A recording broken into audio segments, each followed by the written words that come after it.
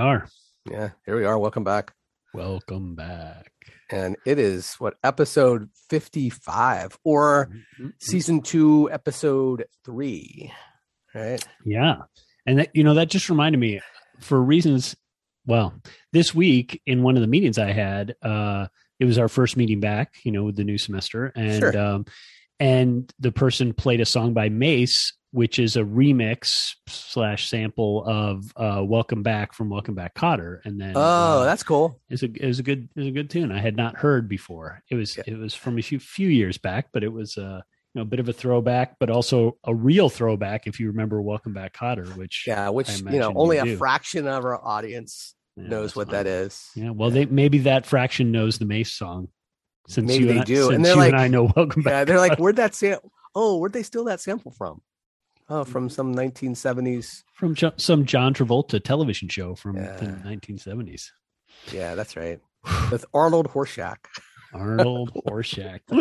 I forget what I didn't do that justice, but you came pretty close. It was Gabe Kaplan. Yeah, that was Gabe Kaplan. That's right. Yeah. And it was a teaching show. So look at that. Right. What a great segue into what we do. It was the reason I want to become a teacher. I was like, I want to be Gabe Kaplan. I want to teach the sweat hogs. The sweat hogs. No, that's not why I want to be. Not why. That is not why. Not at all. Hey, so what are we talking about today? I don't know, Scott. Ollie. I don't know. I think this is the episode 3 of our trilogy on teacher education. Trilogies are the thing, right? Everybody wants a trilogy, right? Sure. If you're going to make a movie, you're going to make 3 movies, right? Yeah. You're going to, the Dark Knight trilogy, Star Wars trilogy. Right. There's trilogies out there. It's all everything's in 3s. It's the I don't know. Triptychs. I don't know. Yeah. So everything.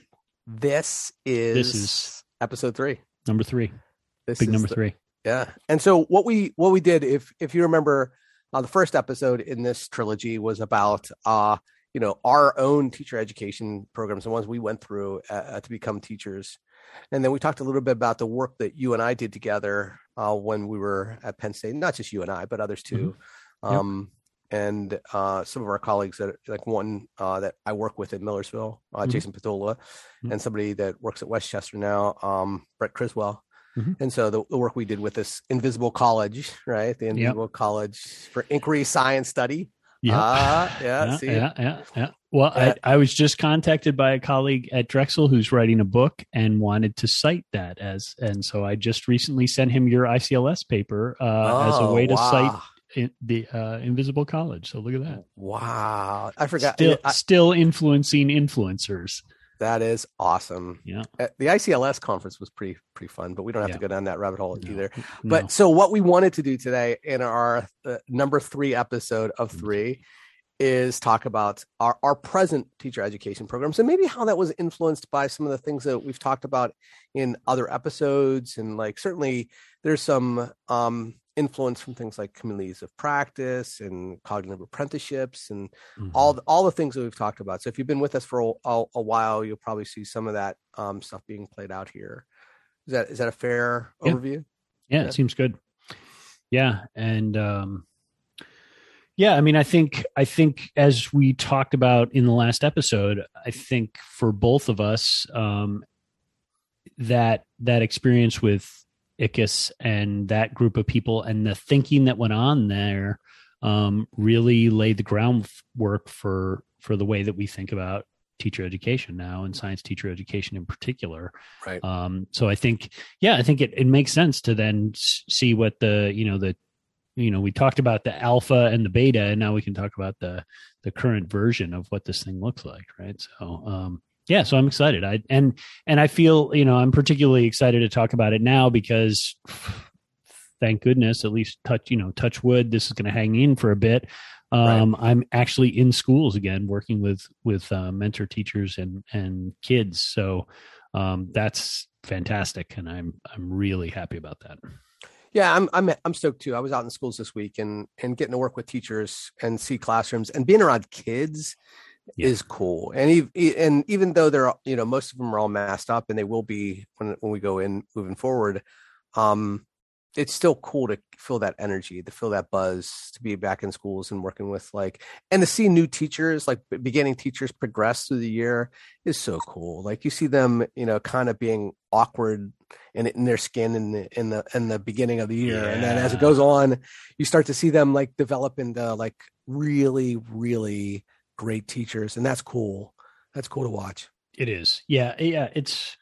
Yeah. I mean, I don't want to say I've forgotten, but I underappreciated how much I missed being back in the schools with these folks and just how much energy and how much learning I do, how much energy I get from, and how much learning I do when I'm there.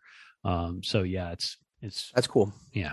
So maybe I'll just jump in because I would say that when I came to Millersville in 2007, I had all of my experiences from Penn State like in my head, and I was like, okay, not only from ICUS but also from like the elementary PDS that Penn State runs, where they had elementary students out in the schools, elementary pre-service teachers out in the schools. And I knew that was something that was happening, and I was just blown away by how it worked for them and how those candidates left their first year, their internship experience almost like a first year teacher, right? Almost finished like they had finished a first year of teaching, and so all of that experience was really vital. And so I came to Millersville, and luckily I found that there were already people who were trying to start a PDS, professional development school, at Millersville. So there was already this like critical mass of people there. It's just that we couldn't get it off the ground. And then I don't know how we got to this point, but at some point we asked about doing a pilot, and we were like, okay, let's just take 5, just give us 5 teachers. And we found one school that was willing to play ball, and we got 5 science interns to work at one school. And a colleague and I taught our classes out in the school. So nice. To maximize the time spent in the school. So what we did was the school was awesome. The school district is great. And we still partner with them with our current program, but they were like sort of like the beginning, the innovators. They were people who were willing to jump in. Yep. And so we had 5 science teachers partnered with 5 science interns. They took them for the entire year. We taught classes in the school, and it became such a good experience for those 5. It was 5 out of at the time we had probably 25 secondary science people. And so really, 20% of them were getting this experience. Right. And that actually was probably the best thing, right? Because it created this haves and have-nots, which is not fair, right? It was not fair at all. Right. But what it did was, because of that difference, that discrepancy, it created a sort of an impulse to make that change more widely. And so by year 3, all of our science students were in a program like that. Now, because of the nature of K to 12 schools, specifically secondary schools, and if you have a physics teacher working at a school, that's a lot, right? If a full-time physics teacher. Yeah. Now, thankfully, we had a couple of schools that had more than one. But if you have 5 physics teachers, who are studying to become teachers, you can't put them all in one school. It's so we had to distribute across a bunch of districts in our area. And so we sort of left that PDS, one school concept, and started putting, and also eventually leaving science completely, and using all of our secondary students. All of our secondary teacher candidates now are in some year-long internship in a school, which is pretty ambitious. But what we do is we teach Mondays and Tuesdays on campus in most of our content areas. There's some differences with some of the other ones, but in most of our content areas, so science, social studies, English, they're on campus Mondays and Tuesdays, and Wednesdays, Thursdays, and Fridays they're out in the schools. They're out in schools full days, and it's a really great experience for them. And I think we have 7 partner districts. Mm-hmm. So in some districts we have 20 or 30 students, and some we have 3 or 4. So just based on what the districts are willing to take on. Yeah, so I guess it would be worth, before I sort of give an Uber structure for my program currently. Maybe you want to talk a little bit about why Sure. you did this, and yeah, Like, why, in terms of why did we make the change, or how did the structure become the way it did? I think, because those are two different questions. So I'll start. I think the more interesting one is the first question. Yeah. Maybe so not. I will say, like, the experience that we had at the time. So this is the way it was when I came in 2007. The experience was that our teacher candidates went through about 12 weeks of on-campus learning. They never stepped foot in a school.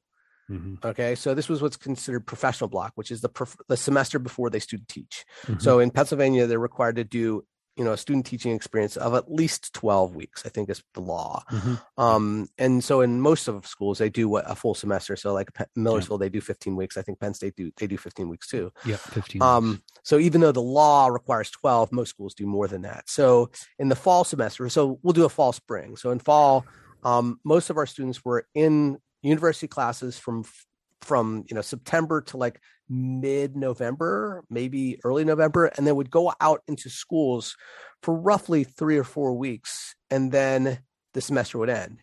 And then in the spring, they'd be placed in a different classroom. Mm-hmm.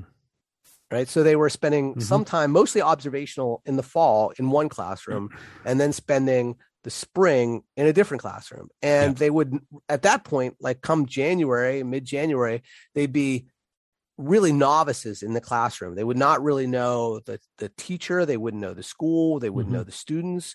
And so there was that piece, right? The piece about that they wouldn't know the school rules. And so they were learning how to teach at the same time they're trying to navigate the school culture and the classroom culture. But then there was also the divide between the stuff that we're doing on campus and the stuff that we're doing in schools.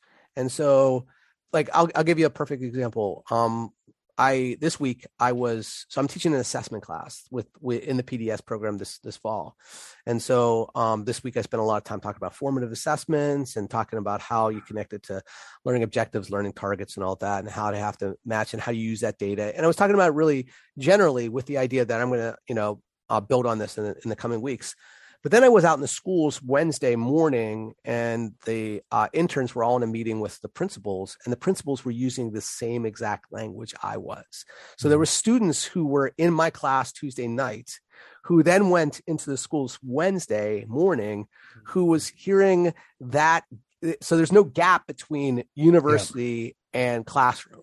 They're on the same page. And it's also, we're not talking like weeks or months later. We're talking literally, in some cases, I think my class ended at 7 p.m.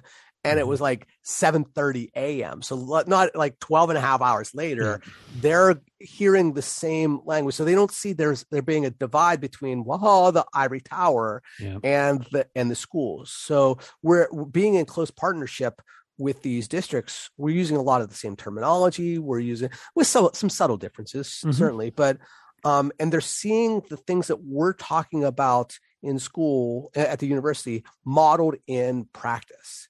And so it's not just like theory; it's theory and practice brought together. And that I think is the real benefit of having a program that's like this, right? Yep. Yeah, I mean, I think that's great. I think, and I think that's helpful to frame it a little bit in terms of those larger goals, because I think we talked a little bit about this, and specifically the thing you're talking about that we mentioned last time is this two worlds problem, right? That not only are the university and the schools on different pages, but they often are conflicting, actively conflicting in the way that they think about things, and then we want our pre-service teachers to be the change agents there. The university side does. We want them to go out and change schools and be innovative and do this, kind of teaching that we're advocating for.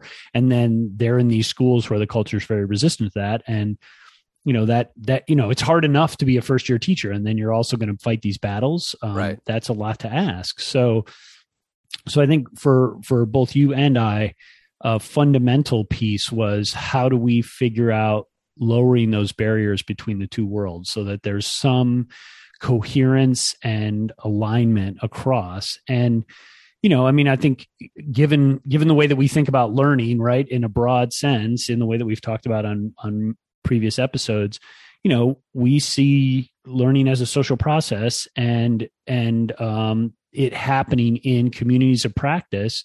And so what we really need is a coherent community of practice. And the way that happens is if the people are actually practicing together, if they're working together, right? So the program that I have now really evolved sort of gradually, and interestingly, in a sort of, I don't know in a lemonade out of lemon sort of way. Like, one of the things that's been happening and we've talked about this, one of the things that's been happening over the last 10 years or so is that the number of teacher candidates entering my program has shrunk radically. So when you were there in the Invisible College days, we were teaching the course that I now teach, the second methods course I teach. We were teaching it twice a year. And the one semester usually had somewhere around 20 to 25 students in it. And the other semester was smaller because of the pattern, and it was maybe 10 to 15. So we were graduating, 40-ish science teachers a year, give or take. And now my current iteration that's in schools is 7. Wow. So, that precipitous drop is not generally good for all sorts of reasons.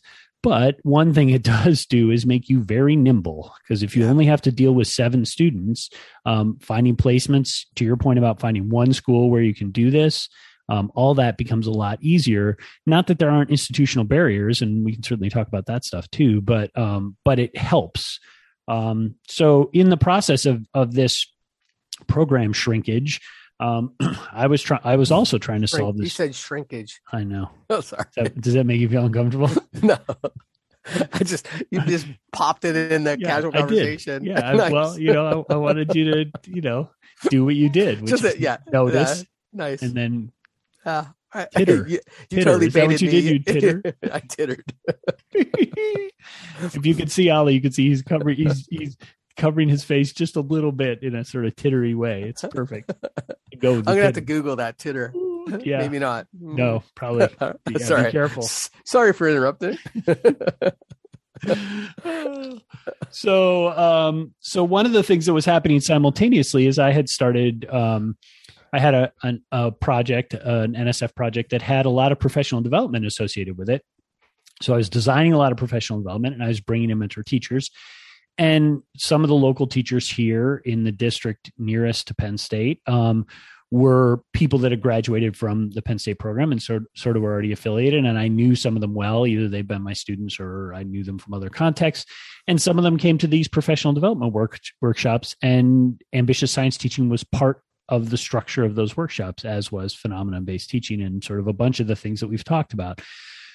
So, and the teachers that came were at sort of a flexion point. And one of the teachers that I work with right now, Mike, is writing an article about this, about where he was when he came into this professional development, which is to say, he was really at a phase in his career where he had been teaching for, at that point, I think 10 years or a little bit more. And he was working really hard to improve, but he felt all his work was for naught. Like, no matter what he did, he didn't feel like he was getting better at his job, and he was very dissatisfied. And he says he was really close to just quitting. He was just done. He's like, I'm not getting better at this. I'm not enjoying it. It's not good for me. And that this experience, this reconceptualizing of what teaching could be, put him on a journey where now he loves teaching. And I want to be clear, Mike, I think was a great science teacher before all this happened.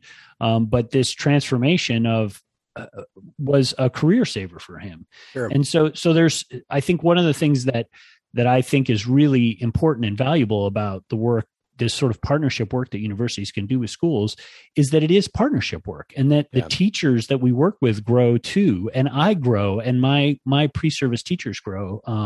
And so it's really a phenomenal learning environment. And And so it becomes, it not only breaks down the two worlds problem, which it does, but it also does amazing things for the kids, the pre-service teachers and the mentor teachers and the university faculty that are involved in these projects. And we saw that here at Penn State in the PDS work.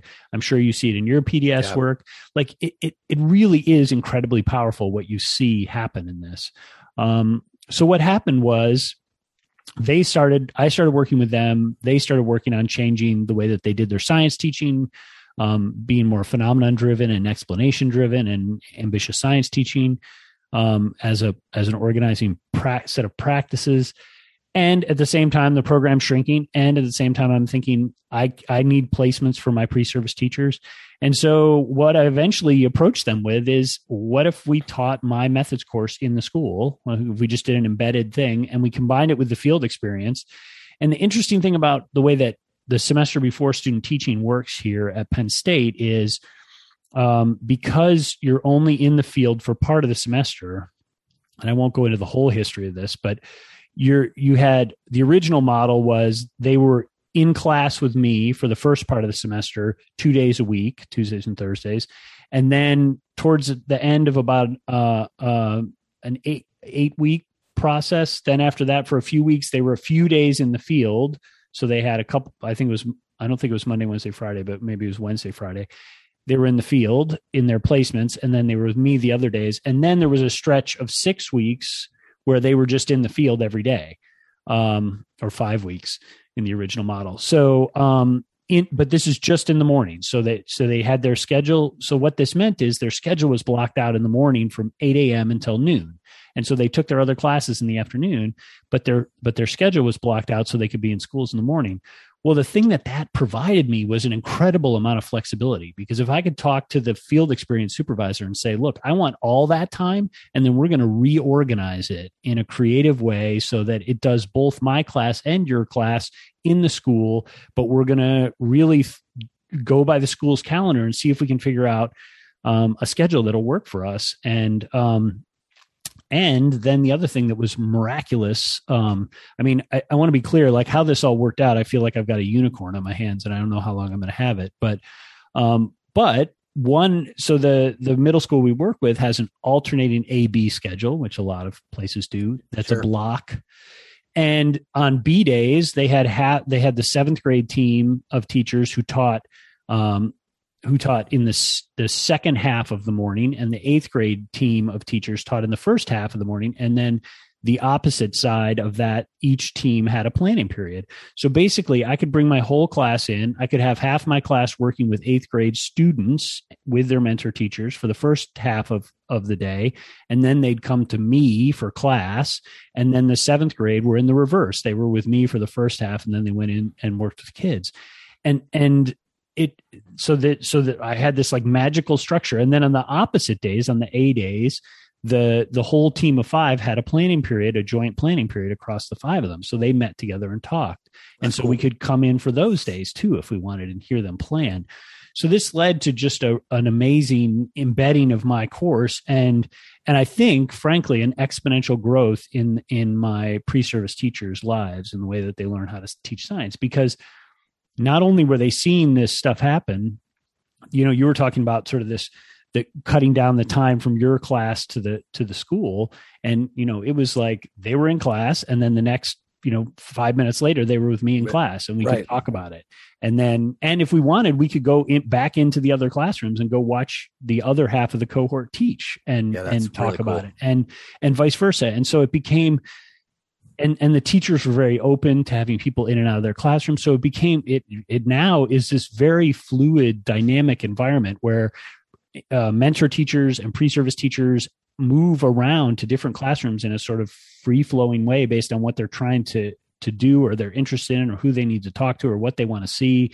And then they can break off into a classroom and go talk to each other for a while, or work on something, and then they can come back in. I mean, it's just been a remarkable experience. And I think for my pre-service teachers to see the quality of instruction that's going on there, which, I would put these folks up against anybody as some of the best science teachers I've ever seen. And there's 5 of them all together, and they collaborate and they work together, and all that's part of the reason they are as good as they are. But then to have my pre-service teachers not just hearing me say like, oh, this ambitious science teaching is super good stuff and kids love it and it'll be great. And now they're actually seeing it and they're experiencing, like 8th grade kids who are still talking about what happened in class as they're walking out of class, and they're hearing them, say, oh yeah, we were talking about this at lunch. And, like this experience of like, holy cow, these kids are not just learning science. Like they're in it. Like they see this as something that they do. And yeah, so as you can probably hear from my voice, like where this has gone now is a pretty amazing place. And I'm trying to keep this unicorn alive as long as I can. That's really cool, Scott. Yeah. I think one of the things that's, for both of these programs, we're adding value to the schools. Our students are adding values to the schools. Sure. And I think I was listening to the last 2 episodes recently, 53 and 54. And I think I alluded to it in either 53 or 54, that there was some other piece that was missing in the programs that we're developing or the programs that we went through. And I think it's kids. I think that whenever we have these, drop-in programs like, your Penn State program used to have, and certainly Millersville used to have, is that they would spend, 3 or 4 weeks here and then go someplace else and spend 12 or 15 weeks. So much of that, I want to say, lens is on the pre-service teachers development, and that's important. But so much of that is integrated with understanding kids and understanding how kids in schools work and how kids interact with one another, because that's really what we need to do, is to help our pre-service teachers and early career teachers understand that their focus shouldn't be on just what they do. It should be the focus of what their students are doing. And so these long-term placements where they get to spend lots of times in schools, not just flying in and spending some time in one place and then going and spending some time in another, where they're not getting to make relationships with kids or with teachers or anything. These long-term, by the time these students are interns and your interns have spent their time in these schools, they'll know these students and they'll know like what made them tick. And I think that's one of the real value added, and that's outside of science, because that's something that applies to all teaching. But this is a relational profession. Yes. Right. And so much of what we do as teachers is built on fostering really positive relationships with students. And so giving them the time to understand that, I think, is the critical piece. 100%. And I think, that idea that the purpose of your job as a teacher is to build relationships. And, we've been talking about the difference between relationships and classroom management in my class as a way to think about teaching. But the fact that my students are there the first day, and because of the A-B schedule, maybe that wasn't clear, but we're there every B day for the first 8 weeks. So they're there every day that those kids have science, even though my students aren't there every day. They're there every other day. They're there every day that those students have science. So it's like being a full-time teacher for that class that they're there for. And even, and that, again, that's because of that schedule, the way it was blocked off. But like, I don't think we can overestimate how important the beginning of the year is for establishing how you relate to your children. And also that sort of built-in awkwardness, right? That is the beginning of every relationship, where, the teachers are there and they understand, like, okay, this is a new group of kids. They don't know me. They don't know each other. I have to build them up. They have to become comfortable with each other and with me. And, my jokiness is going to, the kids are not going to laugh because it's weird and they don't know if laughing is okay yet. And, it's like all that stuff that happens like with any other beginning relationship, right? Where things are a little awkward. And, being there for that for my students is pretty amazing. And then, they're going to be teaching their first part of their lesson next week, which is week 3 for them, but they've already been talking with kids for 2 weeks, and they've already developed relationships. And that's right. They know the kids' names. They the kids know who they are. The kids, are excited to have them in the room. And one other thing I'll add, the other thing is, because I'm working in this middle school and one school, and you can hear, even with my small numbers with 7, there's more pre-student or pre-service teachers than there are mentor teachers. So one of the things that's happened every year that we've done this is the pre-service teachers are in groups. And those groups can sometimes be as big as 3 or 4 if we've got a big class. But usually it's 2 or 1. But often it's at least 2. And that's a huge advantage too, because when you're in there together, you can watch each other teach and give each other feedback. You can do all sorts of pedagogical things that are really powerful. And you could split up the class into 3 and do some parallel teaching, Yeah, that's there's cool. So many options, right? I think the other thing, besides talking about the start of the year, like when the students get to spend like a lot of time during the course of the school year, even just if it's just a semester and they're spending like intensive amounts of time, for those of us who worked in teaching for a while, we understand there's like ebbs and flows with the students, and they go through, like, if you talk to somebody who teaches, senior level students, they can tell you that come March and April of the senior year there's a dynamic shift in students at that point, because most of those students have figured out what they're doing next. And so their level of motivation and engagement changes significantly during that time.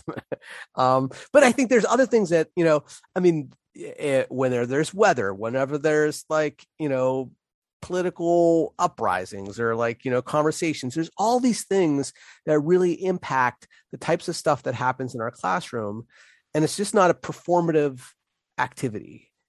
And I think that's the big change, is that whenever they do these fly-in programs, and I don't mean it's like so negatively, but these programs where it's focused on the lesson plan as a performance, and that the students come in and do it, and then that's the focus, then there's a lot of, you're only seeing part of the picture. You're only seeing part of the movie. You're all like, it's like you've been given a book on teaching and they've just ripped out one chapter on lesson planning and handed it to you. Right. And there's like 35 other chapters that you're not getting a chance to see, And I think that's what's one of the real benefits of doing these intensive year-long internships with schools is, I think, like I had one student who's been placed in an urban school, and he was like, I didn't know whether I would, because he had grown up in a rural environment. He's like, I'd never really been in an urban school before,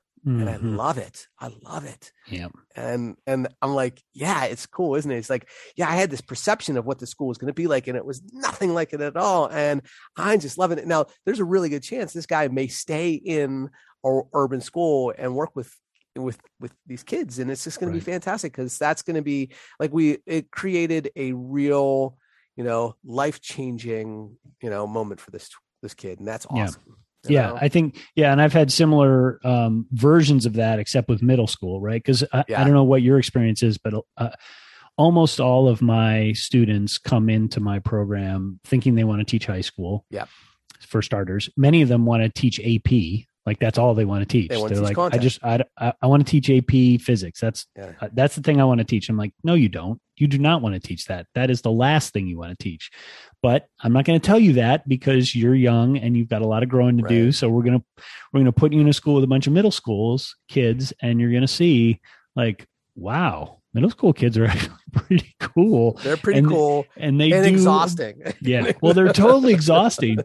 But, I got to say, again, another part of this unicorn that's been so amazing is like middle school kids are exactly the right age for this, because they're smart. They're thinking science ideas. Like they can really dig into intellectual ideas. They're not, and not that little kids can't, but they, middle school kids can really do that, but they're also still kids, and they're not always, by 8th grade gets a little tougher, but high school kids are so self-aware and so self-conscious about how they're projected to their peers that they get really up in their heads about participating in a way that's going to make. What will people think if I answer this question, if I say something dumb? or if I'm like, show that I'm genuinely interested in this, they'll think I'm a nerd, and that might not be good. And there's definitely something special about teaching middle school, and that's where I'm, my students are working. The students I'm supervising this semester are all in a middle school, and it's so cool to be in a middle school. That's where I started my career. I probably spent both the first 4 or 5 years in a middle school, working either part-time or full-time in middle school. But then when I moved to Central Pennsylvania, I came for a high school physics position only because, my wife and I were looking for a place where we both could get jobs, but I could have spent my career in middle school. It was pretty cool. Yeah. But, and I think, the sad thing is, I think it's easier to get middle school teachers to try this kind of stuff. Yeah. Like high school teachers, and the reason I say it's sad is because I think the high school teachers are genuinely missing out because they think that they have this content that they have to teach. And so they feel handcuffed to it, and they don't feel like they have the freedom to say, yeah, I'm going to try this. I'm going to open up my curriculum and try and have kids actually explain things because, as we've talked about on many times before, like usually the big beef is this takes more time. Like I can't do this. It's like, I can't quote unquote cover everything if we do it this way. And, A, I think that's incorrect, but B, I think the question is, why is that your worry? Why is this coverage thing your main worry?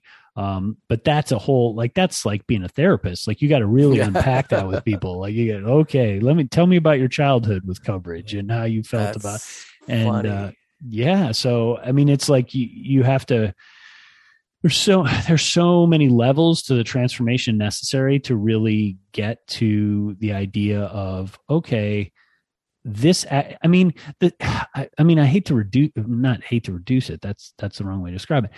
I think that the best reason for doing this is how much joy it brings, right? Like it brings the teachers that I work with genuinely are joyful about their job. And the kids in those classrooms are happy.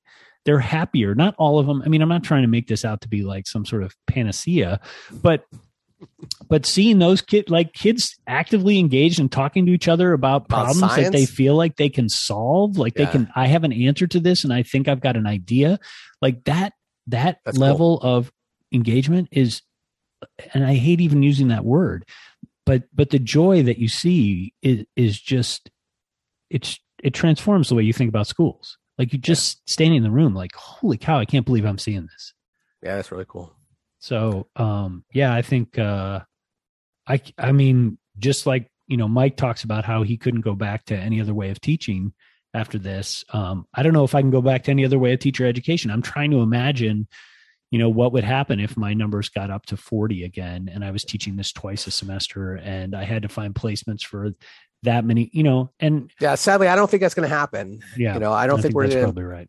Yeah, I don't think we're going to have a point where we're going to have 40. Because, I mean, that's where we started. And, when I first started doing this, I said, we had like 25 or, and that was just in one semester, 25 methods students in science. Yep. And then I think we've had as many as like 30 or 35. Those days are gone. I think this semester we have like 13. And we'll have 13 graduating students in science education this year. Yeah. Well, and that's bigger than us. Right. But still, I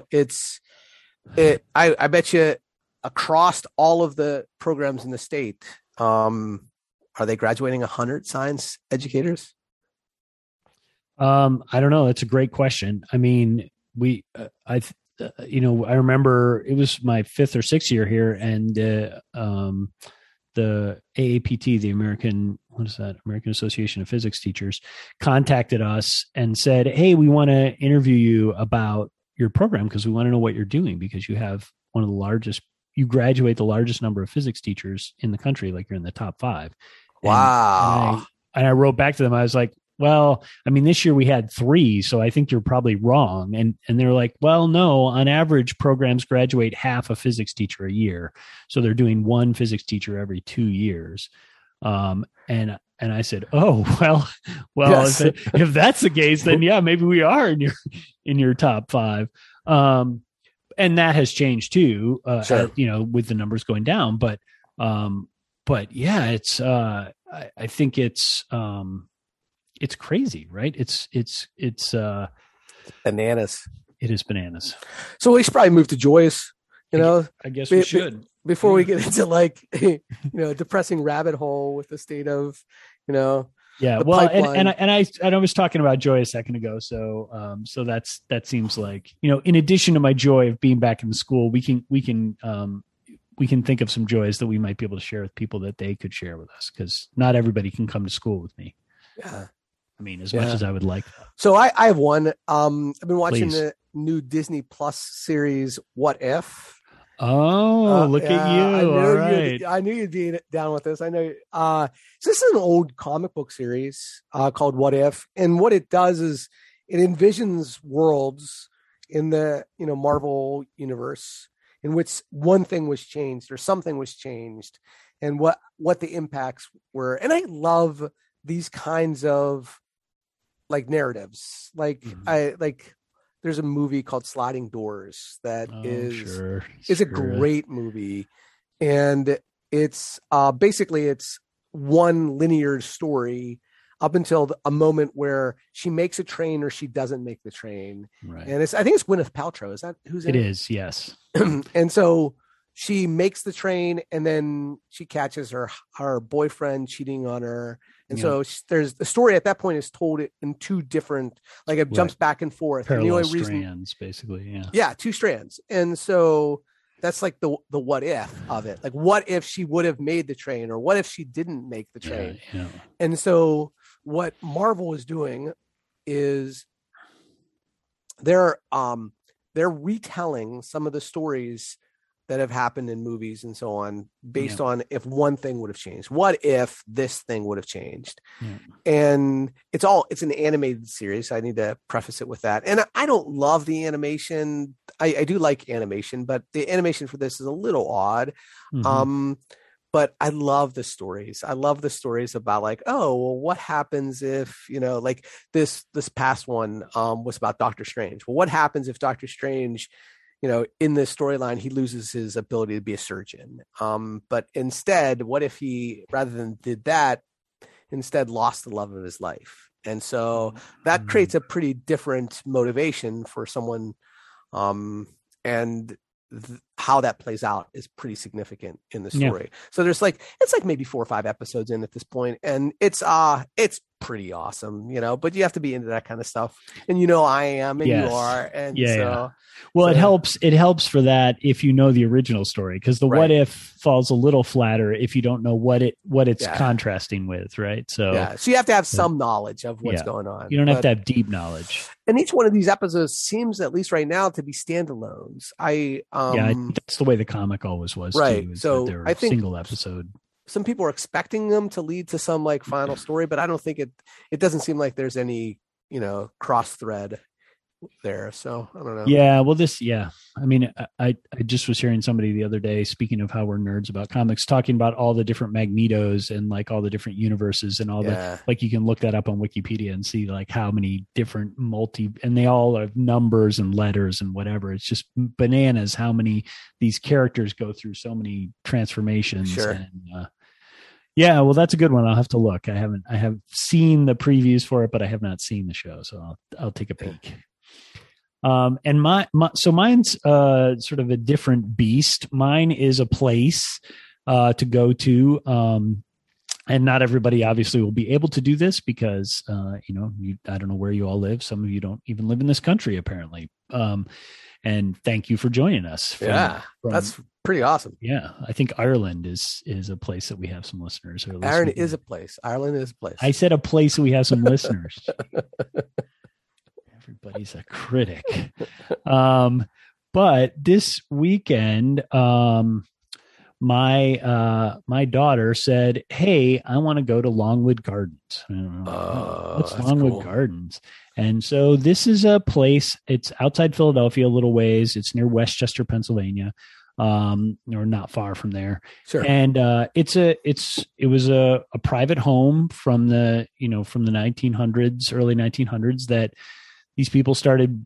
They had property, they had houses on it, and then they started building sort of different gardens, originally a lot of fountains. There's a lot of fountains. There's water, what they call water gardens there, an Italian water garden, and then this main water garden. They have a huge greenhouse full of, amazing plants and and there's little tree houses, there's little nooks, there's all different places, and you can, you go and buy tickets. You can wander around, this time of year or this time of pandemic. It's nice to have a place you can wander around outside and just be in a beautiful place. And I hadn't really ever heard of it before my daughter found it. And I think it also reminded me that, from where we live, there's a lot of great places you can get to in a pretty short distance, right? And that you can make a day trip out of it, even though it's a 3-hour drive. Like, you get up, you leave your house at 8:00, you're there by 11. You can spend hours there, go have lunch at a nice place that you didn't know existed before you did this. And then, it's these sort of day trips. I don't know if I'm just old and curmudgeonly, and I don't want to get in the car and drive for 3 hours. Did you stay for the fountain show? We did not. So that's the best part. If you can stay for a fountain show. Okay, thanks for ruining me. Well, no, sorry. After that's the best part, he said. It's pretty amazing. So we've gone probably once a summer, every summer for the last 3 or 4 years. It's a really great location. Yeah, and if you can stay in the evening, when it starts getting dark, what they do is this lighted thing, the lighted fountains. So there's fountains all over this place. And what they have is they have it coordinated to music. So it's almost like a dancing fountain thing. And you have to stand up on the hill and looking out over probably 10 or 15 acres of fountains. And they just are springing up out of the water, and it's amazing. It's just really amazing because it's all programmed, and it's and orchestrated. It's awesome. It is awesome. So that's a good joy, Scott. Yeah. It just reminded me, that, you can just go places for a little while and just enjoy yourself and forget about other stuff that's going on and just settle in. So yeah, it was wonderful. Yeah, that's awesome. All right. So that brings us to the end of episode 55. Yeah. 55 is in the books. Look at us. Woo. Yeah. So we will deep into season 2. I know. Look at us. We're trudging right along, and new stuff next week because we finished this trilogy is over. So we are going to have to, venture into new territory next week. It's exciting. Nice. Yeah. Yes. I'm excited about it. We got to figure out what that new territory is, but we will. We'll be there. We got something. We got something that works. Yes, absolutely. All right. See you next time. See you next time. In between. See you then. Bye now.